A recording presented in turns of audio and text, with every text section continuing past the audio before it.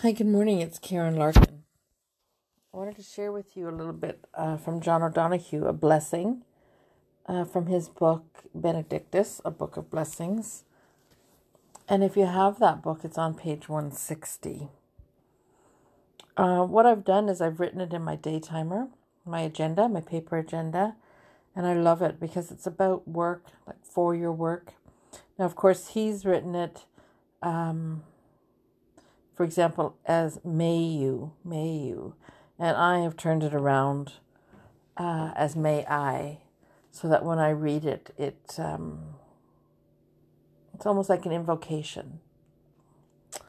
Okay, so I'm going to share. For work. May the light of my soul bless my work with love and warmth of heart. May I see in what I do the beauty of my soul. May the sacredness of my work bring light and renewal to those who work with me and to those who see and receive my work.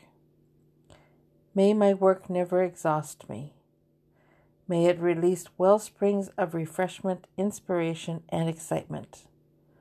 May I never become lost in bland absences. May the day never burden. May dawn find hope in my heart, approaching my new day with dreams, possibilities, and promises.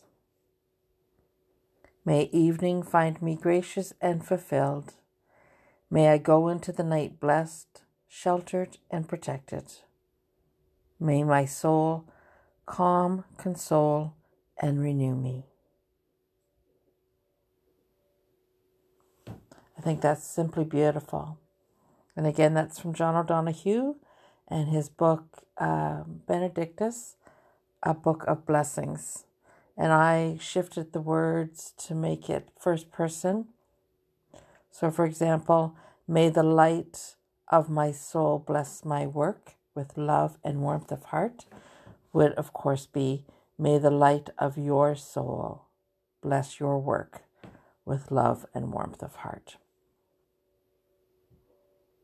Yeah. So I wrote that in my agenda. I also have another intention in my agenda as well. Words are powerful, right? So we know this, and it's lovely to have beautiful, heart-filled, gracious-filled words. Gracious-filled. Is that a word? Yeah. Okay. So I'm going to leave that there. So for you, for your work, may the light of your soul bless your work with love and warmth of heart. May you see in what you do the beauty of your soul. May the sacredness of your work bring light and renewal to those who work with you and to those who see and receive your work. May your work never exhaust you. May it release well springs of refreshment, inspiration, and excitement. May you never become lost in bland absences. May the day never burden. May dawn find hope in your heart, approaching your new day with dreams, possibilities, and promises.